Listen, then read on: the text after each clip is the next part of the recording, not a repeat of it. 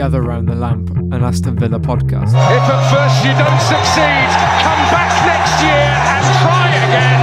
Aston Villa celebrate the pleasure of promotion to the Premier League. Well, as soon as Jack Grealish was made captain, the script was written. Him lifting the Championship trophy, getting his boyhood club to the Premier League. He will always be Aston Villa's Jack Grealish. Can he swing this one in? He can. Into the Hello and welcome back to the Gather Round the Lamp podcast by underagaslitlamp.com. As always, I'm Regan. You can find me on Twitter at FindFoy, and I'm joined today by Mark. Hey, what's going on, guys? It's Mark Jerobi here. You can find me on Twitter at VillaMarkPGH. We knew this week was going to be a little rough, but a lot of news to talk about, a lot of performance stuff to talk about, so let's get into it. Yeah, we're recording this off the back of Aston Villa's 3-0 defeat to Manchester City. And, you know, Villa came into this game with you know, a bit of hope that they could actually get something from the game, even though it was against one of Europe's top sides, never mind one of the top sides in England. Yeah, I did have a lot of big hope coming into this game. I thought with City's little bit of defensive woes as far as injuries go and things like that, we had, you know, a little bit to take. I think that City have shown they're susceptible on the counter, and that's exactly what Dean Smith tried to do. I mean, we talked about it on the previous podcast. That's probably one of the things that Dean Smith is going to roll out to employ against teams, especially some of the bigger teams. But I didn't think Villa looked like, you know, at any point in the game like they were going to roll over. I think it was more like a mental lapse sort of thing. Yeah, I mean, you know, the first 15 or so minutes were all Man City really, but you know, Villa looked pretty up to the task. They looked like they could handle whatever was going to be thrown at them.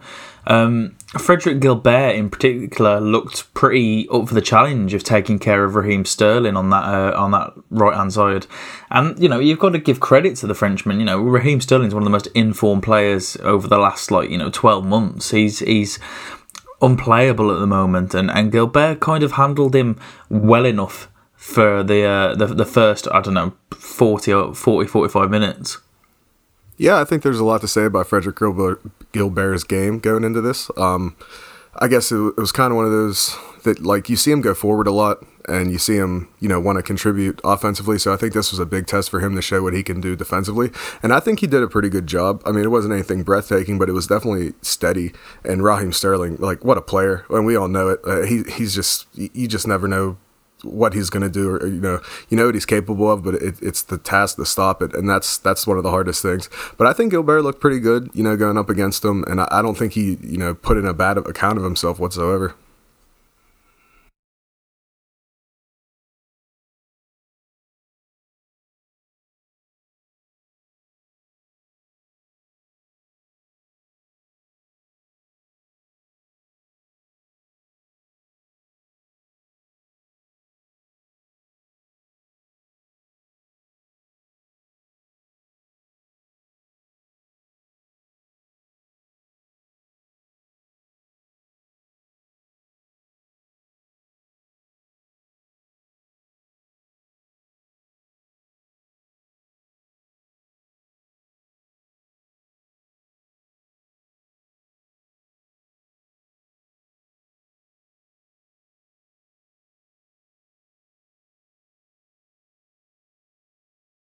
Yeah, and that's the experience of Tom Heaton coming into play, knowing that he had an opportunity to get it away, to break on the other end. And like I said, I think that was the game plan. I think it was, hey, you know, bend, don't break, and if you can hit him on the counter, go ahead. And Villa had their chances to do it. It was just that, you know, third to the final ball that wasn't really working out, or maybe it was a case of just, like I said, a little bit of like mental lapses. I don't think it was a case that the Villa players didn't have it physically or stamina-wise, that they weren't going to be able to get forward. I think they tried to. They just couldn't spring with enough numbers, or there would be a pass that, you know, was taken care of by a City defender or midfielder. So, I mean, I don't know. I think the performance from Tom Heaton, again, and just how he is, and I know it's a 3-0 loss and everything, but I think with Tom Heaton, it just shows his experience a little bit to want to spring Villa forward and want to counterattack as much as they possibly can from the back. Yeah, definitely. I mean, he, like Burnley fans said when we signed him, you know, he will win us points on his own. We're only, 9-10 games into the season. So I still believe we're yet to see the best of Tom Heaton, and he has made some pretty spectacular saves. But the first half ended 0-0, and there was a real hope going into the second half that we were maybe going to get something from this game. But the one thing that stood out for me was the commentary of the game. And they were talking about how Aston Villa are yet to concede whilst away from home in the first half. And they kept playing on this, and they kept saying, but they've conceded 11 goals or whatever it was before this game in the second half. And initially, Villa didn't roll over. Did this give you hope, or were you the same? Were you listening to the commentary and going, okay, this is making me a little bit nervous?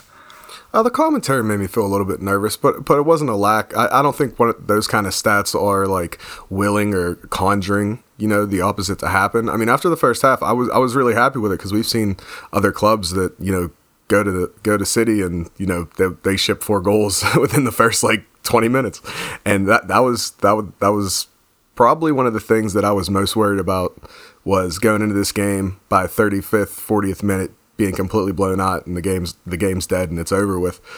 So for Villa to put in a good account of themselves in the first 45 minutes and go into that room, all nil, I think that was a massive, massive thing. Obviously, we know the second half didn't go the way we wanted it to, but as far as a first half performance, I mean that's about as complete as you can get going up against one of the top 2-3 teams in all of England.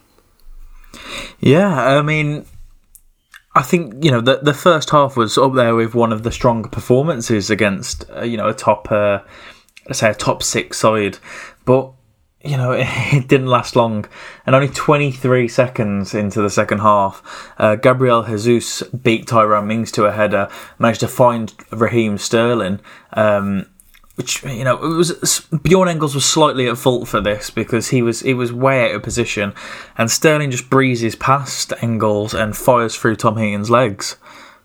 Yeah, and you hated to see it. I think it was one of those cases that Tyrone Mings, and again, no one's immune to criticism, but in the nicest way, Tyrone Mings got to stop thinking he's got to do it all himself sometimes. And I know that's probably in his nature to want to be that guy, and we've seen it before that he can do it. But I think on this specific play, the big man's got to get up and do what he does best, and he just missed it, and it ended up being a goal.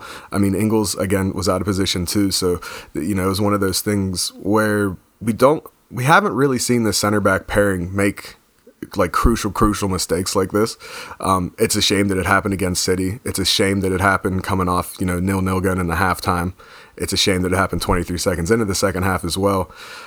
But I mean, you can't really criticize it, because these guys haven't had terrible games as a pair. So I mean, it is disappointing to see from Tyrone at the same point in time. It's City, and that's what they do. Ederson has a rocket coming out of the back, and it just all worked out for him on this specific pattern. So I don't know. I do feel for Mings that he got beat out on the header, but again, Engels got to be in a better place as well. Do you think that maybe they were still in their heads? Maybe they were still in the dressing room, kind of. They didn't expect such an early attack. Maybe. I think so. I think it was just a mental lapse, to be honest. And I'm not saying that with any, I don't say that lightly. I mean, I want all the time, as well as everybody does, this team to be locked in. But I think when you can see the goal 23 seconds in, I think that maybe it was just a bit of, I don't want to say laziness. It wasn't lazy. It was just slack. It was just slack defending all around. I mean, you got to know, they had the game plan to know that Ederson was going to eventually get an opportunity to just punt that ball forward and see what happens. And I just think there was 3 or 4 instances in that very short pattern of play that could have been stopped one way or the other. But yeah, I don't know. I don't think it was anything to be worried about or be concerned about. I think it was just City knowing what they were going to do and came out of the room and decided, hey, we're not going to throw this away. We got to start getting something going here. Yeah, I mean, the thing for me was that it just happened so quickly. And, obviously the mistake from Tyrone Mings, I think everyone thinks he could have done better there. But just 10 minutes later, he was once again the hero for Villa. Engels made a poor pass that gifted Gabriel Jesus a 1-on-1 against Tom Heaton. And Jesus kind of fired at Heaton and it like bounced from his underarm, and then up towards the goal. And luckily Tyrone Mings was there, and he made an exceptional goal line clearance to keep the score 1-0. How impressive was this clearance? Was it bread and butter for the defender, or do you think it was something that needs to be praised? I think it's definitely something that needs to be praised. Anytime you're going against a team that is obviously very, very favored, and you make a goal line clearance, I think that's massive. And I was, at the time, I remember saying it out. I said it out loud. Like, that's the spark we needed. Like, you have to be able to gather a little bit of want when something like that happens. And I really did think that it was going to kick the Villa players on. It didn't have that kind of effect. I mean, we saw it a little bit, but it wasn't to the point that I thought it was going to be. But I mean, the legend of Tyrone Mings continues at Villa Park, and it's not going away anytime soon. And when you put your body on the line like Tyrone does, and you do things like this with a goal line clearance, I mean, it's. You can't understate how much he means to that defense, even with having an error, even with having, a pretty bang average game, as far as what we've seen from him this season and even back last year when he was on loan. But I think that's absolutely incredible. And the athleticism shown, the awareness to just be intelligent enough to know that you have to get your ass back there and stop this ball from reaching the back of the net, I think is huge. Yeah, it was a bit of a mixed bag from Tyrone, in my opinion. He had the best passing accuracy across the whole of the back four with 89%, and he managed 11 interceptions, 8 clearances, and 2 blocks. But he also lost the ball 5 times in his own half, and generally with a defender, you're losing it pretty close to the goal. And that's an issue that City are known for their press, they're known for their passing, and I just don't think our defence could handle that press. Yeah, I don't either. And City does it all kind of different ways. It isn't like there's one game plan. I mean, they almost switched their game plan up 3 or 4 times. I saw it in the first 45 that there was times where they knew when to press, when not to press, when to control the midfield, when not to, when to look for overlapping fullbacks, when not to. It's honestly like Pep has that team playing like a song, and I know they have their issues and they don't seem as dominant as they have in years past, but still, I mean, it's still Pep Guardiola. It's still world-class talent all over the pitch. I mean, we saw it with Kevin De Bruyne. I mean, come on, that's an absolute crazy player they got on their hands there. And I've watched De Bruyne for a long time, and even, I don't know, it's not even a fact of jealousy, it's just respect for a player. And I don't know how someone watches Kevin De Bruyne play the game of football and not like him for his talent alone. So I just think there's just so much going on there. And I don't know, with the defense, it's not even a thing that I need to say it needs to be sorted, because it doesn't. I just think it's, hey, we didn't have the quality on the day, and that's okay to admit. We weren't never going to come up to the Premier League and be this top 6 team. It wasn't going to happen. So it's a young squad. They got to keep learning, and there's no better learning curve than getting beat 3-0 by City. Yeah, I actually agree with that. But speaking of Kevin De Bruyne, he was involved in a bit of a VAR drama, as he placed a whipped cross past everyone except David Silva, or so it seemed. There was a lengthy VAR check in regards to whether Raheem Sterling was offside for this goal, and whether he was blocking Tom Heaton's vision of the ball. An independent tribunal awarded David Silva the goal after the game had ended, but Raheem, which would mean that Raheem was an active player and basically offside. So VAR should have actually, rescinded that goal. It's starting to get a bit silly now, isn't it? Like, how is VAR continually won against Villa, and how does it keep getting things wrong? I saw, of all people, I saw Peter Crouch right before we started recording. There's a video out there, and he says, he watches all these different leagues, and he sees, like, in the German league, like, the referee will run over to a video screen. And it's happened more than a couple times. I think he said it was like 40 or 45 times in the German league this year. Referees had to go over to a screen to look at it. Why isn't that happening in the Premier League? Do you know why that isn't happening? They just don't have the screen? They want to avoid it because of the time that it takes. The screen is available, but they want to avoid it. But I read something earlier that their Premier League managers or Premier clubs are set to vote on whether they want referees to more actively or more active use of the screen, rather, which I hope all the clubs vote for, if I'm honest. Yeah, I bet all the money in my bank account right now that it'll be unanimous and every single coach that's in the Premier League will vote for the screen being used a lot more. I think that the screen should be a middleman between the ref on the field and VAR. I don't think that VAR should be able to automatically overturn it. You have to keep this game in the referee's hands, and no matter what happens on the pitch, if it goes to you or goes against you, as far as, if was it a foul, was it not, decisions are decisions at the end of the day. But I think we need to leave that up to the ref on the field. I think VAR should only step in when it's a clear and obvious infraction. That's what they've talked about. So taking the screen out and not allowing the ref to go back and see if he made a mistake on his own with no VAR in his ear, I just think that would help the game out a little bit. We talked about it last podcast. I could talk about it all day. I don't like it. It's got to be changed. But when is that change coming? How are they going to change it? I hope they introduce the screen. I hope the Premier League managers do get to vote on that. And I hope that we just have a better system. I know it's not going to happen this season. We're going to have to wait till next season. Well, the use of the screen would almost nullify VAR. So, because at the moment they're making decisions, they're saying, no, that's a penalty.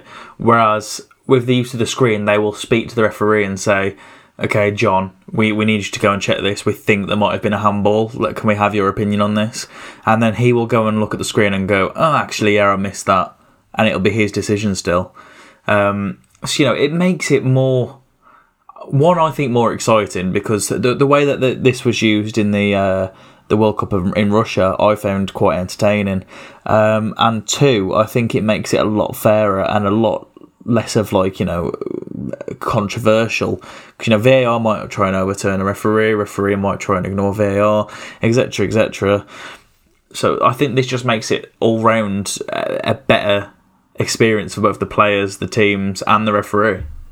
Yeah, and don't rule out that it means a lot for the supporters as well. I mean, another thing from that Crouchy video I saw before we started recording, I think they said something that took 2 minutes 15 seconds from taking a decision. I think it was the Arsenal game, at the end of the Arsenal game, but it was 2 minutes 15 seconds from the time the foul actually happened to the actual result from VAR, and nobody in the stadium knew what was going on. Like, there was nothing shown on the screen. They didn't know what was going on whatsoever.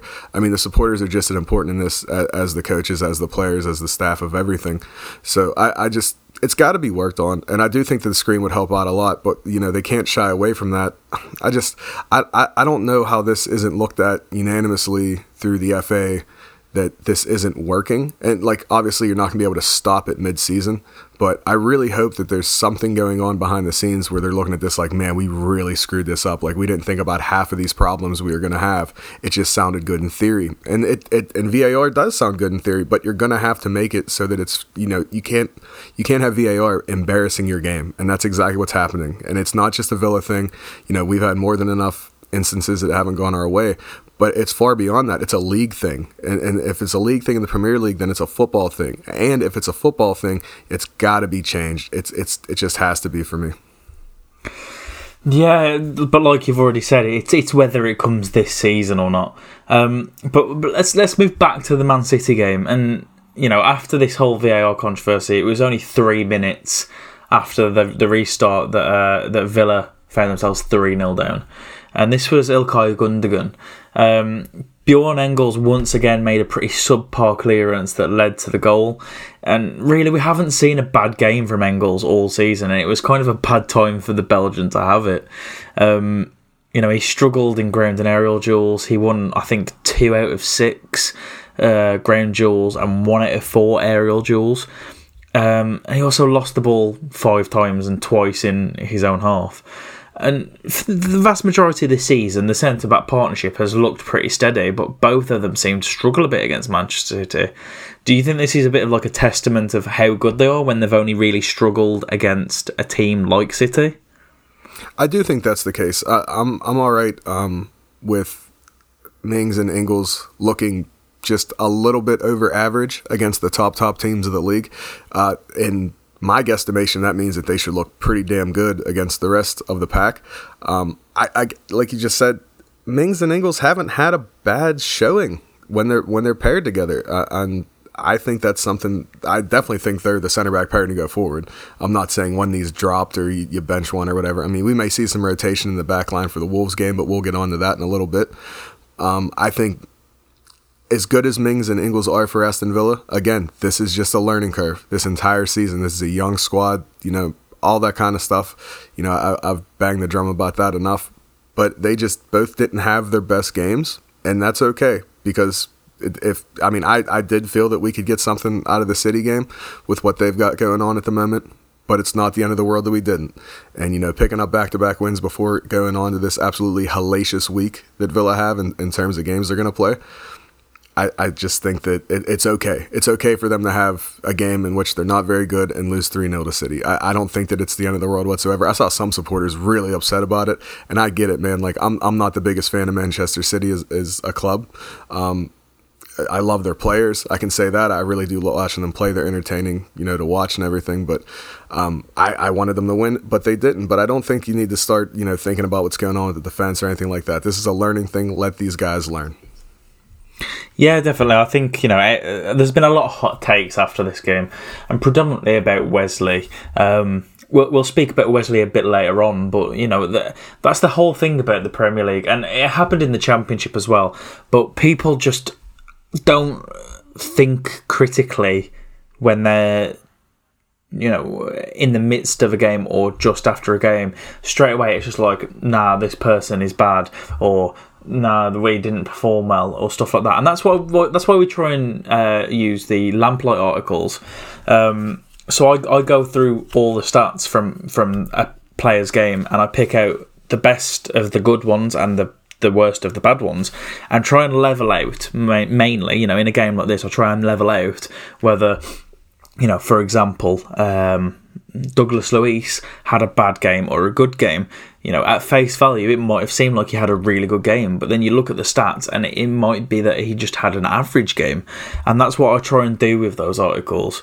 So it's a case of, looking at this game and thinking, we held one of the best teams in Europe for 45 minutes, and there's learning curves to be found from the final 45.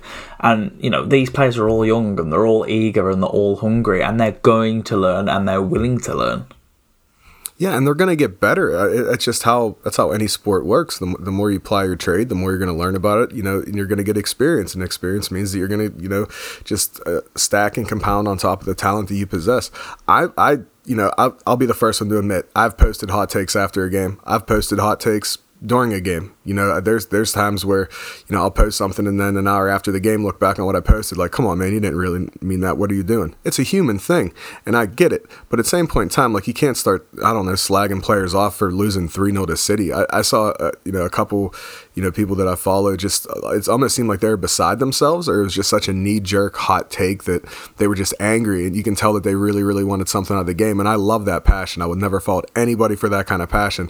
But you almost have to take a deep breath every once in a while and realize that, Aston Villa isn't the team that a lot of people, Villa's everything to them. And that's great. And I get it. I'm in the same boat right there with you. I got an oar in my hand. The fact of the matter is, though, you can't start slagging players off just to slag players off. Yeah, we've seen bad performances. We've seen really good performances from us. Everybody that's in and around the starting 11 right now. But yeah, just being upset about losing 3-0 to City, I don't think that's going to do anything except just maybe make you even more angry, and you just need to get it out. Again, I totally understand that, but again, this is what we wanted. We got a young, talented team. We spent money to get a young, talented team. They're going to grow together. Sure, one or two players aren't going to make it, and they might not be on the squad in the next 3 to 5 years. But as of right now, you have to get behind this team. Losing 3-0 to City away from home is not the worst thing that's going to happen to Aston Villa this season. So I don't know. I think it is what it is. I mean, the important thing for me was to not be embarrassed. And especially coming off the back of Leicester City's 9-0 demolition of Southampton, a 3-0 defeat to the reigning champions is nothing. But let's get back to the game. And I can't recall a game in the last probably 5 or 6 games where the opposition haven't had a red card. Fernandinho was sent off for the Citizens in the 82nd minute, but it was done and dusted by then. Perhaps more importantly was the fact that Jack Grealish was subbed off before the full-time whistle and was seen on crutches in the tunnel after the game. Yeah, and that's not a good thing. And I'm almost mad at myself because of the last podcast we had a discussion about what happens if Jack gets an injury or, suspended for one reason or another, accumulation of cards or things like that. We don't really know the extent of what's going on with Jack's injury. They had Richard O'Kelly today on the official Aston Villa YouTube channel, a little interview with him, and he seemed pretty upbeat about Jack's injury. He said that, Jack has, the want and the care and the fire that courses through his body, and he'll be just fine. So, I mean, that's a positive if you're having somebody who's that close to the players saying that it's not that big of a deal. He was getting kicked around a fair bit, and there were some rough challenges on him. But yeah, the red card thing's weird, man. Like, how many times are we going to play, with a man advantage? And, like, do you feel maybe like that's Dean Smith football, that we have so many talented players that the opposition has no other discourse other than to foul them? I think that's the case with at least a few of our players. It's the players that have that burst of energy in them.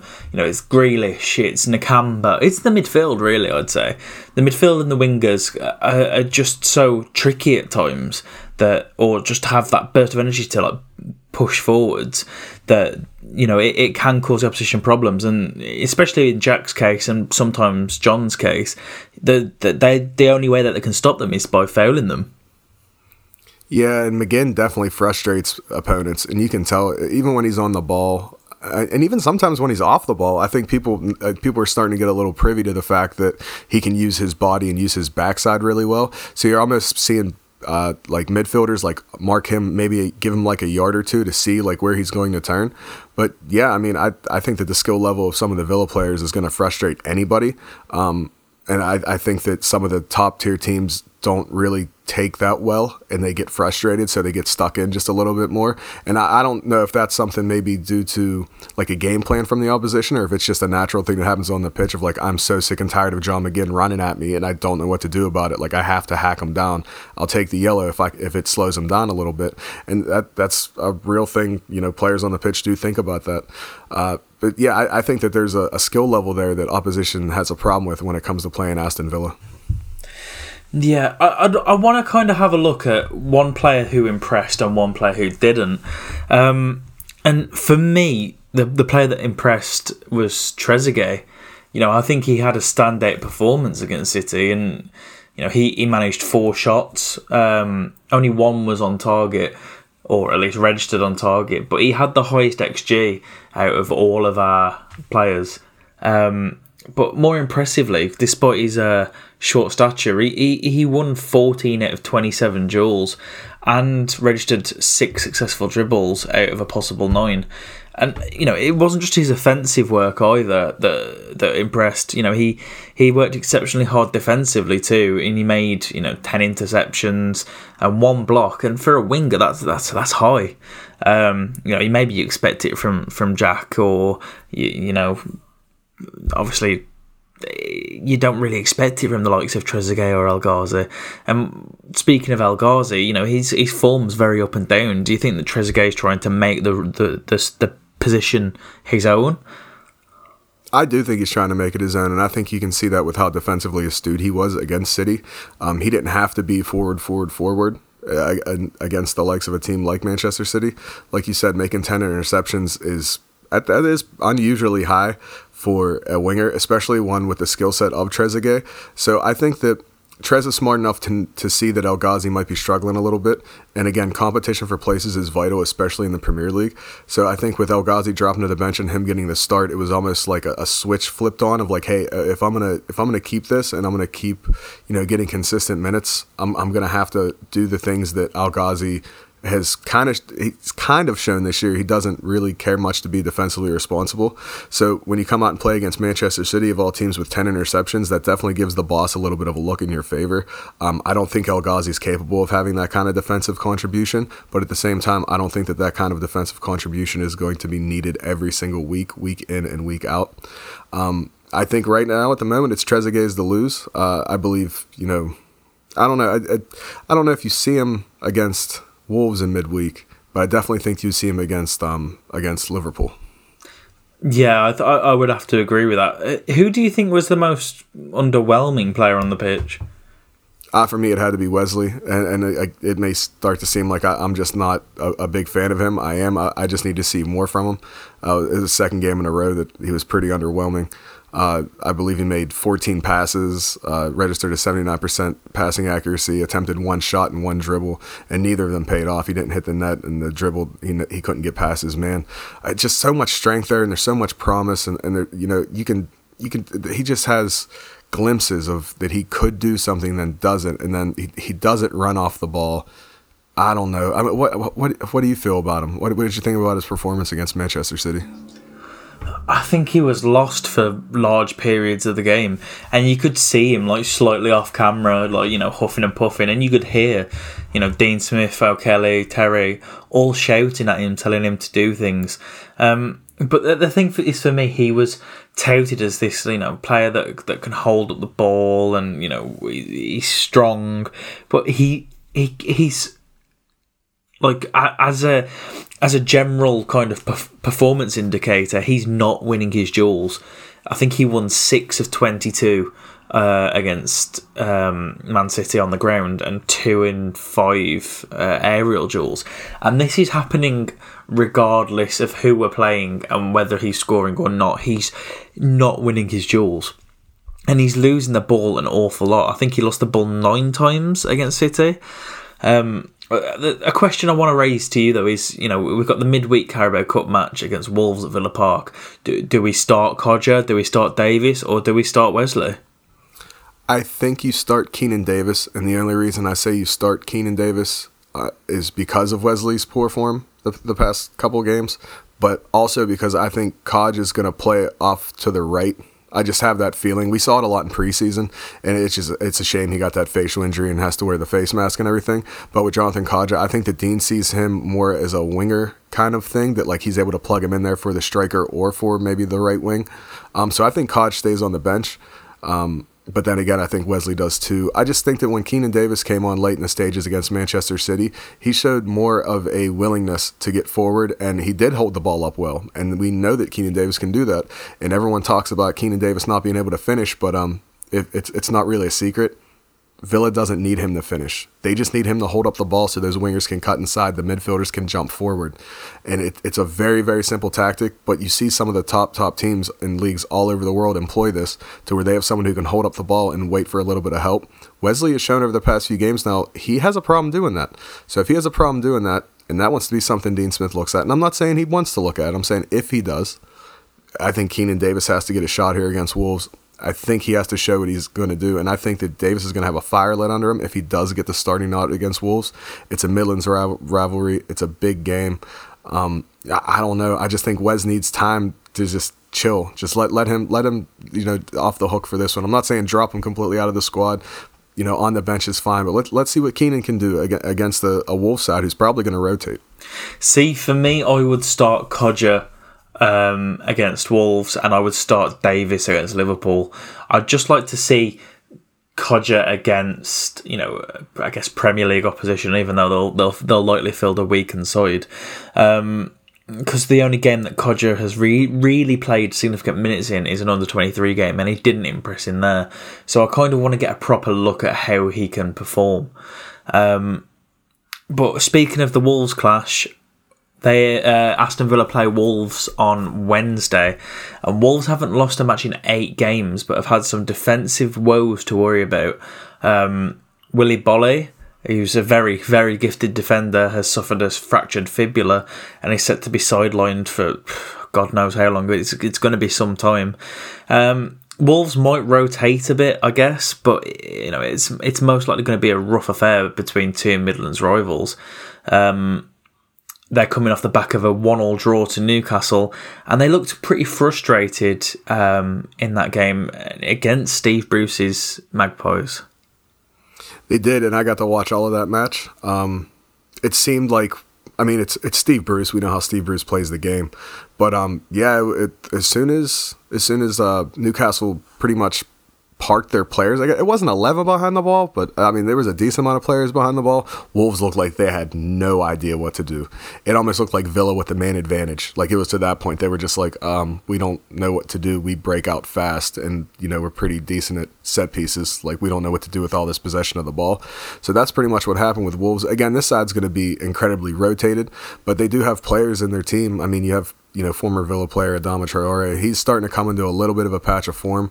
I'd look out for him if he does get the start. I'm not saying he will, but even if he comes on as a sub, that has to be something that has to be, looked at. I mean, are there any other players for, Wolves that you're looking out for in this game? I mean, obviously you've got Ruben Neves, but I find it hard to think that he's going to start because, he was in a fair bit of pain after his Longstaff's challenge in the Newcastle game, so he might see himself benched at least for this game. And of course you've got Raul Jimenez, who has I think 3 goals and 2 assists to his name this season. They are a strong side, they are a talented side, and I think we have to be cautious going into this. Personally, I don't really care about the Cup. I would much rather see us go out in the Cup and, survive in the Premier League. But it's the bragging rights. A lot of Villa fans will work with Wolves fans. I do personally. So, it's about that, Thursday morning walking into work with a smile on your face and kind of, giving them the V's. Yeah, and that's what you want. It's a Midlands rivalry, and to be honest, if we were playing this against, I'm just going to pull a team out of, I don't know, Pompey. If we were playing Portsmouth, I wouldn't care about this game. And not to say I want Aston Villa to win every single game, but like I think that the supreme focus has to be on the Premier League. Even now, you have to maintain the thought that you stay up. I don't care about any kind of cup run whatsoever. That might not be a popular opinion. I don't care about it. I just don't. Not this year. I don't need it. I don't yearn for it. I don't think about like, oh, it'd be so great if Villa could lift the trophy this year. Let's worry about that next season or the season after. This season right now is all about getting a concrete footing in the Premier League. I get it if we win against Wolves, it's into the quarters and everything like that. It's not for me. I honestly, I wouldn't care unless it was against Wolves, or if it was Birmingham City, or if it was West Brom. In this event, it is against Wolves. So, I mean, I obviously want Villa to win and progress, but at the same point in time, like, that's not where I think the focus should be whatsoever. Yeah, and I mean, after the Wolves clash, we welcome Liverpool to Villa Park for our next Premier League showdown. Jurgen Klopp has Liverpool running like the well-oiled machine that they are. Sadio Mane and Mo Salah, I think, have 5 goals apiece, and then Roberto Firmino is right behind them with 3. And that front 3 of Liverpool is a world-class front 3. You can't deny it. I'm pretty sure all 3 of them are up for the Ballon d'Or this year. And for a lot of fans, it doesn't feel as positive as it was going to Manchester City. Liverpool are conceding a decent amount in games, but they don't have the defensive woes that City did. And everyone knows what Liverpool bring to the table on both sides of the pitch. They've got a really strong defence with the likes of Joel Matip or Dejan Lovren and Virgil van Dijk in the centre, or even Joe Gomez. And then the fullbacks, who everyone wants to model their fullbacks off Liverpool's fullbacks, Andy Robertson and Trent Alexander-Arnold. So what were your hopes and expectations for this game, Mark? This is a big one for me, both personally and as an Aston Villa supporter. I've got, I said it in the last podcast, a lot of my friends that I watch football with over here are Liverpool supporters. I have people coming in from out of town. I have people coming in from different states. I have friends of mine that I've worked with that we just can never get a game off, that requested the day off to come watch this with me. So it's going to be a pretty big day for me. With that being said, don't get embarrassed. It's just like the City thing for me. Now it's under a magnifying glass. Don't get embarrassed by Liverpool. If we lose 3-0 to Liverpool, cool, awesome. Again, I want Aston Villa to win every single game possible. And I'm not ruling Villa out at all when I say that. I think that Villa can definitely, get something from this, but it's going to have to be more of the same of what they showed against City in terms of their counter-attacking prowess. Not so much on the defensive mental lapses, but I mean, hey, if the City result made these guys look at what they do and now they know how big teams operate in this league, who's to say that they don't apply what they've just learned, previously in the week against Liverpool? And that's where my mind state is. Some say it's ignorantly positive and things of that nature, but hey, you just had a big test. You lost 3-0 and you found out that you can't switch off even for a second. So I mean, I'm hoping that we can pull off an upset. And again, just pull off an upset. Don't get embarrassed. Put in a good account of yourself, and that's what I think that Villa's going to do against Liverpool. Yeah, I mean, any kind of points would be very much welcomed against Liverpool, but the odds of that happening are very unlikely. But it's football, it's the Premier League, and anything can happen. I think you've got a message about the next North American Lions meetup, haven't you? I do. I got to send a big congratulations to my buddy Brett Bates up there in Toronto. Him and the rest of the Toronto Lions just won to be the location of the 2020 North American Lions meetup. The dates for this are not confirmed yet, but trust me and Regan will get those out in our socials and on the podcast whenever we have them. As always, this kind of thing is not exclusive to North Americans. We have people coming in from all over the world. When I went to New York a couple years ago, there were people from Bahrain that were there. Absolutely amazing support. This is a really fun time. We take over a city for a weekend. We do fun things. It's not just all about the Villa. We tour the city, do all kind of things. If you're an avid listener to the podcast, you will know that I've talked about this before. But yeah, congratulations to Brett. It's going to be such a fun time. I can't wait to get up there to Toronto. Yeah, it does sound like it'll be a great weekend. I know you often share pictures and tales with me, and I am very jealous that you get to experience that. As well as this, there was something about Project B6 as well, our friends over at Project B6. Yeah, so Project B6... they're starting to do something that us American supporters have been wishing for a long time. You're now able to go through Project B6 and order merchandise from them, and it can actually be shipped to the United States. This is for the United States and Australia, so if we have any Aussies that listen as well, you can now purchase that stuff. Project B6, just go ahead and type it into your Twitter profile. You can find it. It goes through a big cartel page, and what that means is that it's an actual online store. So you'll find the link for it. If you can't find the link for it, don't hesitate to reach out to one of us or the Under a Gaslit Lamp Twitter page, or however you want to do it. We'll get you hooked up with all that information. They actually just released a really cool Marvelous Nakamba shirt today. You'll obviously see it by the time this podcast comes out. But yeah, we love Project B6, and check out some of their stuff. If you're an American or an Aussie, you can now get their merchandise. And finally, the whole musical competition between ourselves. I forgot to post the poll for the last podcast, so we're not going to have any recommendations this week, and we'll use the ones from last week, and I'll make sure to put the poll under the actual podcast announcement this week. Other than that, I think that's probably the best place to end this podcast. Thank you, as ever, for listening. I noticed the other day we've picked up a fair few reviews on Apple podcasts. So if you do enjoy it, please give us a like, a subscribe, a rating on whatever platform that you're listening on. You can follow us on Twitter at Villa Lamp, on Instagram at Under a Gaslit Lamp, and on Facebook / Under a Gaslit Lamp. And you can keep up to date with all the latest news, opinion, and everything else on www.underagaslitlamp.com. Thanks for listening, guys, and up the Villa.